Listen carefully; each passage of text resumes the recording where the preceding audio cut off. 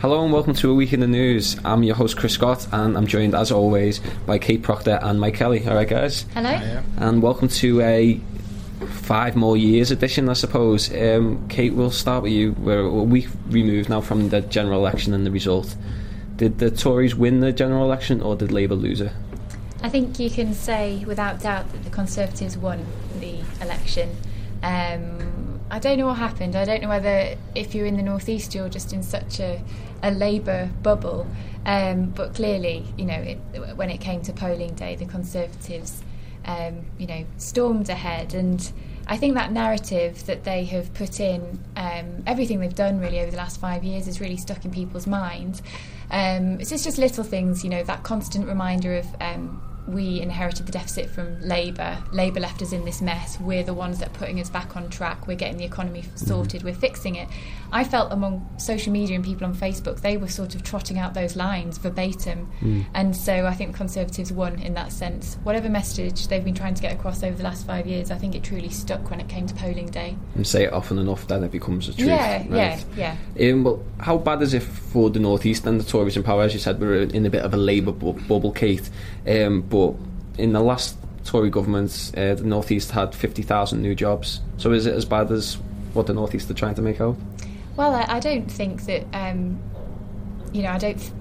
It's difficult in our job because we speak to leadership quite a lot, so we hear it from their point of view. No, but plenty of people on the street are perfectly happy with this result, and like you say, it could mean really big things. You need to make sure this northern powerhouse, though, that George Osborne keeps talking about, really extends to the northeast, and we're going to have some more detail later today on new devolution deals for cities as well. It's worth keeping an eye on, definitely. Mike, you were in the office with me on Thursday night when the exit poll results came in. Were you surprised? I wasn't actually in the office, funnily enough. I just left to get my train back to Darlington. I left at 5 to 10 in high hopes, and I got back to Darlington by about 11:15, and I walked into my house and my partner had a face like thunder, and I said, "What's wrong with you?" And she just pointed to the screen like some horror show was on, and I looked and there was the exit poll. Incredible surprise. Hindsight's a great thing. So we've now been able to analyse it and say, well, actually, it wasn't that big a surprise, but at the time it was astonishing. If you actually pick through it, I think I've spoken to people afterwards, and they said it was obvious that the Tories were going to win, mainly because they focused their attack, as Kate said, on the economy, and also it showed that Cameron has proven himself to be a very effective Prime Minister. In all the polls leading up to the election, it showed that when it came to who was the best, when it came to economics, it was the Tories, and who was the best leader, it was always Cameron, despite Miliband putting in a great showing.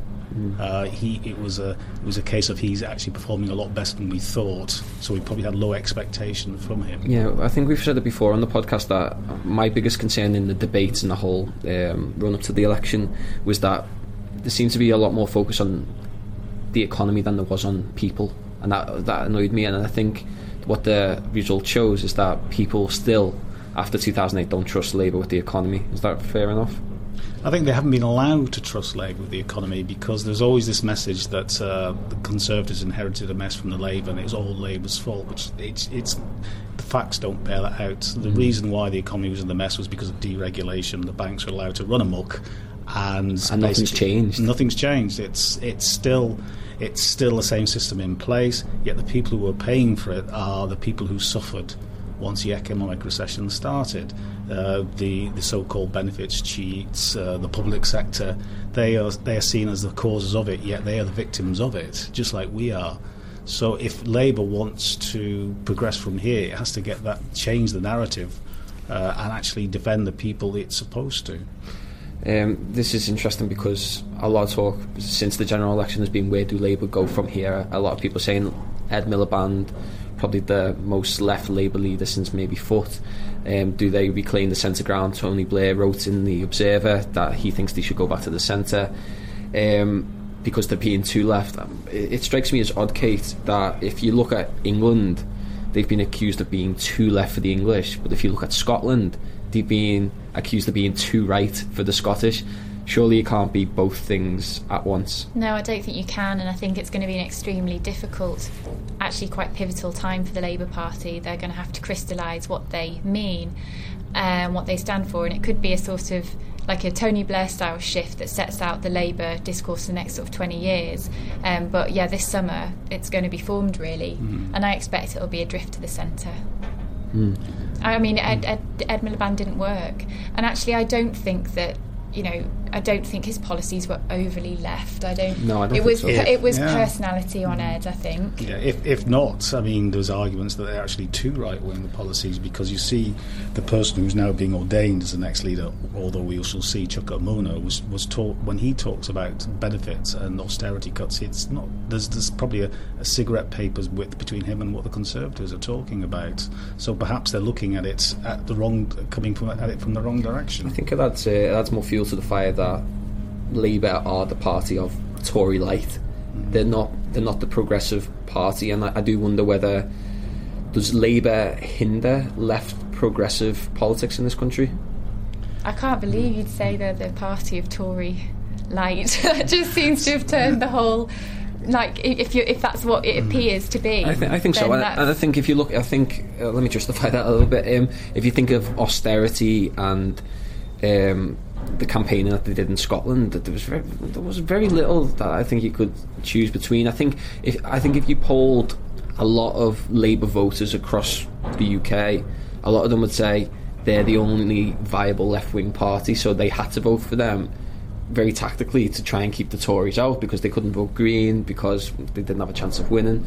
So I do wonder sometimes whether Labour hinders left progressive politics. I just wonder whether there's the appetite for that anymore, and I think that's possibly one of the most significant things. The SNP probably showed that in Scotland, obviously. Okay, so in England I don't think it's there anymore. And obviously it all just depends on how well these parties get out there and represent what people feel, or it's almost like unearthing what's beneath people and how communities and societies want to exist. But I think, what is an English voter is a really, really conflicted thing at the moment. Also, how you frame the argument is, sometimes I sort of react against sort of terms like left and right. I think mainly obviously, it's about Tony fair. Blair wasn't left. We've not been talking about left and right so strictly for a long time. It's about fairness, really. That's the message they should be getting across. I mean, a lot of what Miliband was saying was good about making society less unequal and addressing the iniquities of that, but the message didn't get across because his way of expressing that was to bash big business, or bash, not back big business, but business in general, which caused some concern that all business is bad. It's not. That's one of the things that he was tarred with, the fact they were anti-business and anti-aspiration. I think they need to look at how their arguments are framed and perhaps put them a bit better. There is potential in the Labour Party to do that, but it's whether they can realise the potential after the next leader is chosen. I think aspiration is an interesting one, because I think that's what Tony Blair wanted to point out, that Labour should be the party of aspiration as well, because for Labour to come out and campaign on 0-hour contracts and minimum wage and stuff like that, a lot of people don't see themselves in the job that they're doing right there and then, that's getting the minimum wage, or they're on a 0-hour contract. They don't see them doing that for the next 5-10 years. They're thinking, well, I'm going to be richer in 5-10 years, so that's not a chief concern possibly. Well, that's the way you should frame the argument. That's not so much the aspiration what people can achieve, it's what they want to be achieved for the country. So you start as a starting point, say we don't think, I mean, some 0-hour contracts are beneficial to the people who have them, but it's only a small amount of them. Say yes, we should make sure all 0-hour contracts are fair. We should address the iniquities at the bottom, people who aren't paid or haven't got job security. And then you say, well, once you've got this established, society can progress. Why is it good for society that people have job security? The reasons for that is to boost the economy. People get paid more, put more money into the economy, the country benefits. Less is paid out in benefits to people who claim tax credits. You should frame it like that to see how putting that right can benefit the rest of us. Certainly. So, disaster for Labour. That's without a shadow of a doubt. Yeah, they'll admit that. Yes. If it's a disaster for Labour, what is it for the Liberal Democrats, Kate? Well, that was quite incredible and, again, unforeseen, because, I, for one, thought they'd maybe go down to 20 seats. I didn't think it would be all the way down to 8. what I think about the Lib Dems is that sort of locally and where they've got council seats, they have a real history of really embedding themselves, holding their council seats and actually being really good local councillors. So I can see that will build up again. I find it just astonishing, though, that people seem to have punished the Lib Dems for the coalition in the way that they have, and that the vote has gone against them. So if you just look for, like in Scotland, Danny Alexander losing his seat for the Lib Dems, I really felt that he had been put forward as the face of austerity cuts and the face of George Osborne's financial kind of strategy, and yet he's the one that loses his seat. And I felt that was played out across the country, and I thought that was extremely harsh from people who were voting in those Lib Dem marginal seats. It was a very canny game played by the Conservatives, showing them to be the more experienced party. Let's face it, like Kate said, Danny Alexander was put forward as the face of the guy who did all the austerity cuts. George Osborne was very much in the background. Yeah, used and abused. Yeah, that's right. So the Conservatives said we could have achieved more if it wasn't for the Lib Dems holding us back. And the Lib Dems, they were blamed for the more regressive Tory policies that were brought into place. The Conservatives played a blinder in the election. Well, it certainly shows. It's interesting now the Liberal Democrats are out of government, that we're going to see the true Tory party. I suppose they've got no human shield to hide behind when they're introducing policies. David Cameron can't point to Nick Clegg and say, hey, it's nothing to do with me. We've got a barter here. So what can we expect from the real Tory government? More of the same, but worse. I mean, two things. One is, yes, they haven't got the Lib Dems to rein them in. Secondly, David Cameron, he's going to resign after this Parliament so he can do what he likes. And thirdly, we've got a very divisive Labour leadership contest coming up. Yeah, I can't believe it's going to take till September. I just think that's so, far too long. That's going to be a really big problem, as has been pointed out. One is the uncertainty will just drag on. Secondly, the Conservatives are talking about hitting the ground running with all their policies. They need someone in place to fight against that or to put the opposition voice. But it looks like till September, the Labour Party isn't going to have a leader. So who's going to organise any fight against it? Well, who will be leading the Labour Party until September? Harriet Harman. She's going to step up from deputy leader until someone's elected. Well, no, she'll just remain as deputy leader. Okay. So she'll. But she's not interested in being leader. No. And she'll be fine, but it's just, it's that organisation thing, like you say. And as, Conservatives are going to use this summer as best they can, around recess, but they're going to try and storm things through, I'd imagine. And not just that, I think this is going to be such an interesting time because I do want to bring up the Lib Dems again. They've got their leadership contest as well. And I know Tim Farron has said he's in the running, he's popular, but when you've only got 8, how much of a voice are they going to have? I mean, you don't really hear the DUP if they got 8 or 12. I think they might have 8. I think it's in double figures. I can't remember off the top of my head, but well, how often do you hear of them? When you go down to below 10, surely that's you.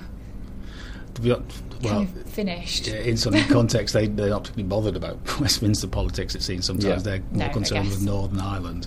But Lib Dems have got a problem, a credibility problem. I think they were hoping to hold the balance of power after the election, but no way. And some of them have great experience, and it's something that I actually think could really strengthen Labour. I think it's interesting, isn't it? We're talking about this, and obviously of the two main parties in Parliament in Westminster. The Labour Party are having a bit of an identity crisis, and we're waiting to find out what the identity of the Tory government actually looks like. So it's going to be interesting to see how it unfolds. With Labour, then, if we're talking about going back onto the leadership race, who do we think is the favourites now? It's difficult to say, really. I mean, some interesting polls have come out after the election. For example, we were talking about Labour should reconnect with aspirational politics. But polls show that its middle-class support actually held up during the election, the so-called aspirational class. It was his working class vote that went. They plummeted. In which case I think Andy Burnham could be strong for that. And then I think Andy Burnham and Chuka Umunna stand out for me. I think they're poles apart, though. I have my doubts about Chuka Umunna. perhaps it's because he sat on the couch last Sunday next to Lord Mandelson, who seemed to anoint him the next leader. It makes me deeply suspicious. Andy Burnham seems the best one. But is Andy Burnham too much of the Ed Miliband era?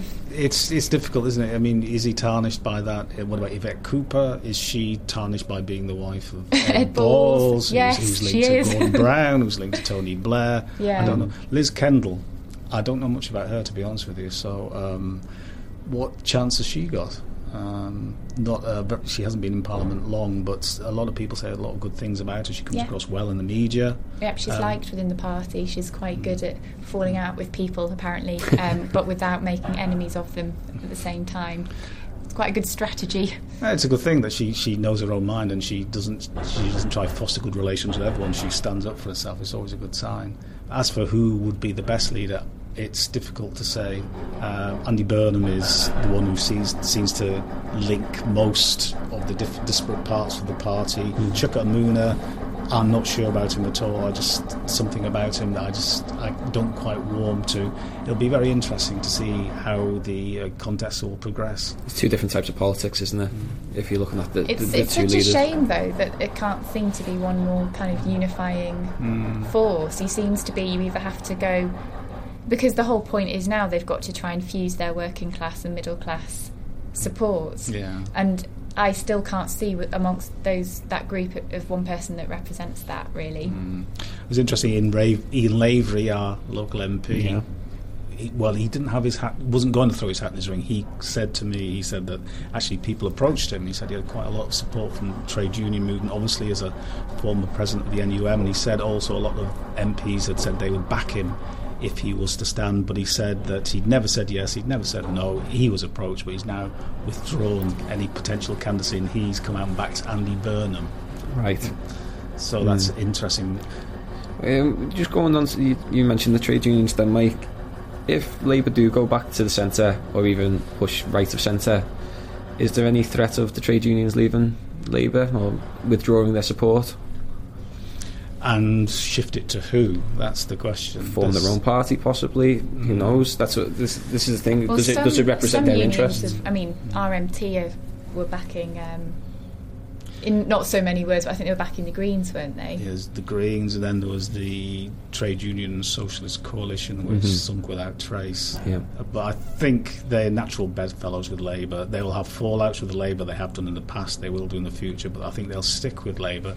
They'll have some influence within. Of course, they will, because they helped form the party in the first place. But they won't have as much influence as they would have done before the 2014 reforms, would they, for the Labour leadership? I think they've got to register as Labour supporters now, rather than just getting an automatic vote, haven't they? One person, one vote. Yeah. Well, ironically introduced by Ed Miliband after he got the votes of the... Even though he got help, yeah. But he saw that one coming. He tried to do that to escape the Red Ed label, but that didn't work. So, I think, Kate, you were telling me that, was it Nick Forbes described the North East as a red blob in the sea of blue, was it? I can't remember whether that was me or whether that was him when we had a chat, but that was the nature of the conversation, was there's the risk of the North East being cast politically adrift, because it is now such a small sort of red island surrounded by a sea of blue Conservative seats. So I think what's essential for the North East now is devolution, city-based devolution, and that's where you'll get your strength. All of the core cities are Labour, and we'll hear in a minute sort of what George Osborne is offering in more detail, but I think in terms of power and rebuilding, I think that's going to be key for the North East, and we've got to make sure that I think in really simple terms that the North East tries to get on as well as it possibly can with this government, otherwise it's going to suffer massively. We're absolutely out on a limb here. Yeah, there's two ways it could go. One, the North East could be totally ignored by the Conservative Party. But however, this week, I mean, I'm not quite sure how they work it out, but the North East is supposed to be the fastest growing economy in the country, and unemployment's fallen to 7.5%. That's a massive fall from this time last year. Granted, it's the highest in the country, so perhaps the Conservatives might see the North East as a way of proving they have considerations for the rest of the country, say, despite it being Labour, we'll do what we can for Labour. up in the do what you can for the northeast. I mean, after all, James Wharton is the golden boy up here now, out in Stockton South. So, well, that was the Prime Minister's first visit, wasn't it? It came up to Stockton South, and I think has he been put in charge of the Northern Powerhouse? Apparently so. I'm not really sure what that means at the moment, but we'll see. It's a good phrase. It's a good phrase. Yeah. Speaking of the Northern Powerhouse, I remember speaking after the budget, and we said about the devolution that Manchester enjoys, and we said, well, if the North East wants to probably enjoy the same, we possibly might need a mayor. Is that still the case? Well, I think that's definitely what's going to be put out there, that Newcastle needs to accept the Metro Mayor model to move forwards with its devolution deal. From what I'm hearing, Newcastle is not in favour of that. So, I mean, that's the battle, and then we'll just have to see how that plays out, because if that's the bargaining point, then Newcastle got to decide whether to be in or out. I guess the reticence about the mayor is understandably in the North East. I mean, who's that going to be? We've got so many layers. We've got the combined authority, we've got the LEP. Could it be someone from business? I feel like we've almost half been having these debates already, but to actually have the government say you've got to choose a mayor, that's going to be really difficult. Yeah, political expediency might mean they'll have to bite the bullet and do it. Otherwise, it looked much like, probably mixing metaphors here, but cutting off your nose to spite your face. Just if you want to get involved, you got to take part. But it's problematic, to say the least, how they will actually go about that. But like I say, time will tell. So, what's the arguments against then? Just too many layers of government? I guess from a Labour perspective, the worry of the mayor is that it's someone who isn't Labour. So you end up with a structure where you're actually weakened in power because you're having to fight against someone who's in a different political party. They could be an independent businessman, they could be an independent businesswoman, they could be Conservative, UKIP, they could be just a personality in the North East that people really love. It could be Ant or Dec, it could be like anyone. Well, that'd be interesting. Yeah, that's right. Can they share the job? Is that possible? Yeah, they can do anything. They're coming in tomorrow, so that we'll ask them. They are. They're coming into the Chronicle offices tomorrow. Yeah, we'll ask them about their political policy. Well, too many layers for me. That's my point of view. Speaking of weakening Labour power in the North East, Mike, we were talking about this before. Is a bit of scaremongering from the left. I feel that people are talking about what it means when the Tories want to redraw the constituency boundaries. Can you just give us a little bit of background on that? Well, as part of the manifesto, they wanted to do it in the last Parliament, but they didn't because the Lib Dems blocked it because it was so beneficial to the Conservatives. They want to redraw the boundaries, reduce the amount of MPs to 650 to 600, which independent analysers said would probably lead to about a 40-seat swing to the Conservatives, so you can see why they're keen to do that. There's some, I don't know if they're hyperbolic reports saying if they actually get through with that, the Conservatives will never be voted out of Parliament because it would just concentrate so much power within their hands. So it'll be interesting to see how that actually shapes up. They could never be voted out. That's the theory. Of course they can. Of course, if they're particularly bad policies. But the way, after winning the majority at the last election, when no one predicted it, with 650 constituencies, that if they cut it down to 600, and the new shake-up even more favours them, you can see why people might jump to that conclusion. So it'd be interesting for Labour to see how that develops. It's scary. I don't know what else to say. Okay, We'll finish with this. There's a lot of talk, as you said, Kate, about rushing through a load of policies in the next 100 days before, Labour pick their next leadership. Do we know what type of policies they're going to try and rush through? Well, they'll make some headway with Europe, the referendum. I know the cities bill, the devolution, that's on the agenda as well. The most concerning one is the big question about how they're going to achieve their £12 billion cuts, only £2 billion of which are identified before the election. Now they've actually got to come up with the figures to follow that through. I mean, there was talk that they'd only come up with that figure, so expecting a coalition probably with the Lib Dems again, so Lib Dems to hold them back on it. But now they haven't got the Lib Dems to stop them, so they've got Ian Duncan-Smith back in the DWP. He's going to follow it through. So that's going to be the biggest concern, the Queen's speech, even more so than the EU referendum. I think it's how these cuts are where they're going to come from, how quickly they're going to come about, and who's going to suffer. free schools as well was a pledge, which probably, in terms of getting something through quickly, wouldn't be too difficult to roll out, the expansion of the free school model. Yeah, but like we said before, this is David Cameron's last term as Prime Minister. He wants to be seen as a go-getting Prime Minister, nothing to stop him. And waiting in the wings is George Osborne, probably giving a prod and a poke to get all this stuff done. So expect a lot of activity. I think for me, like what this election has showed is I feel like we've had just in the last sort of 10 years such a massive shift in, like I said at the start, in what is an English voter, what is an English person's political views, and I feel that, you know, obviously the Conservatives spoke to all of those people, and that was the party that people wanted. And I think living in the northeast of England, you do feel separate from that. I think it's the north. I don't think it's the northeast. I think it's the north. Urban areas. Well, it's the north of England, really, isn't it? I think if you look at the map of the seats, it's yellow at the top for SNP in Scotland, then it's red from the border all the way down to just past Manchester, and then from then on it's like a blue. Yeah. So there is a real big north-south divide at the moment, I think. Yeah, I'm just surprised, having worked here for the last 3.5 years, and you write so much about austerity and how the cuts are affecting people, to see that actually elsewhere in the country that's actually not of similar concern. I found that really illuminating, and I felt as if I don't quite understand what the rest of Britain is thinking.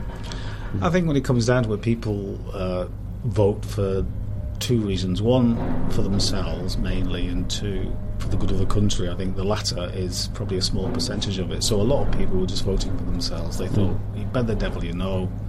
And if you look at the statistics, it's a bugbear of mine that while we say the people were listening, it was probably the people were supporting the Conservatives, you actually break it down. There's 46 million people who are eligible to vote. Only a quarter of them voted for the Conservatives, yet they have a majority in Parliament. It's a frighteningly small figure for which was afforded them to wield so much power. So the problem is... That was UKIP's argument, wasn't it? That they had something 4 million votes, or was it? Or something? They had 4 million votes, and about 14% or 13 or 14% of the vote, and they got one seat. Compared to the same amount of figure for the SNP, and they've got 56. Well, I know it's slightly different. Well, the UKIP said they had more votes than the SNP and the Greens combined. Yeah. And the SNP, of course, got 56 seats. Yeah. There's 57 seats. I think they've got one. Not Nigel Farage, sadly. Right. Well, we'll know more this time next week, obviously, after George Osborne. I think we'll have a few more policy announcements. Yeah, so we can kind of see how the new government and the Labour leadership race is shaping up. So make sure to join us then. Thanks very much.